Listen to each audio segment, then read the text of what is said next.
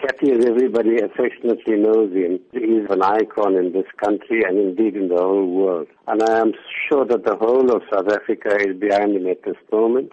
And they're all wishing him a speedy recovery, and so would many people all the world over, because he's made friends and he's got admirers, and he's hosted people at Robben Island over the years, and he's such a widely known person that I am sure everybody's keeping their fingers crossed, and it's been heartening to hear that signs are hopeful that he will make a recovery. My wish is that he needs to take things very easy. He's just one of the few survivors of the 1946 pacifist campaign, and one of 3 survivors of the Livonia trial. He needs to take care of himself and take things easy. Having commemorated Anti-Racism Week with Human Rights Day as well, and the lessons that need to be taken away from how Ahmed Kathrada has projected himself. Even when he was sentenced to life imprisonment, always held the belief he was not going to be there for long. Unfortunately, it went on for 26 years. But he was always believed that his cause was a just one. He never gave up.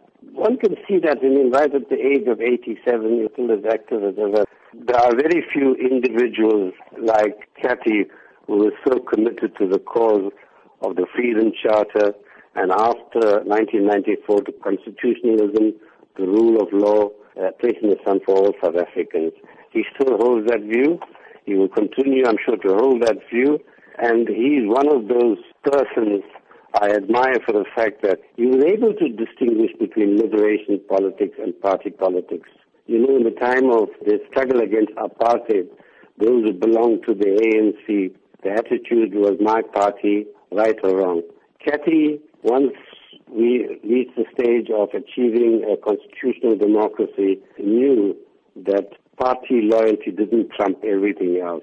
As a long-standing member of the ANC, he has not been afraid to be vocal when he believes things are going wrong. And he's among those, along with yourself, who in fact signed a letter penned to the ANC concerned about the sake of the future generations. Yes. What does that say about his ability to tell it like it is? Humility is a hallmark of his character. He prefers to remain very much in the background.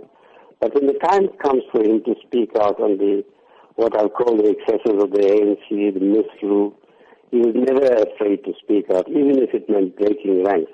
For me, the founding of the Ahmed Kathrada Foundation as a bastion in support of democracy, the formation of ANSA, the Anti-Racism Network of South Africa, all indicate that this is a man, despite having spent 26 years on Robben Island and at the age of 87, is not prepared to give up.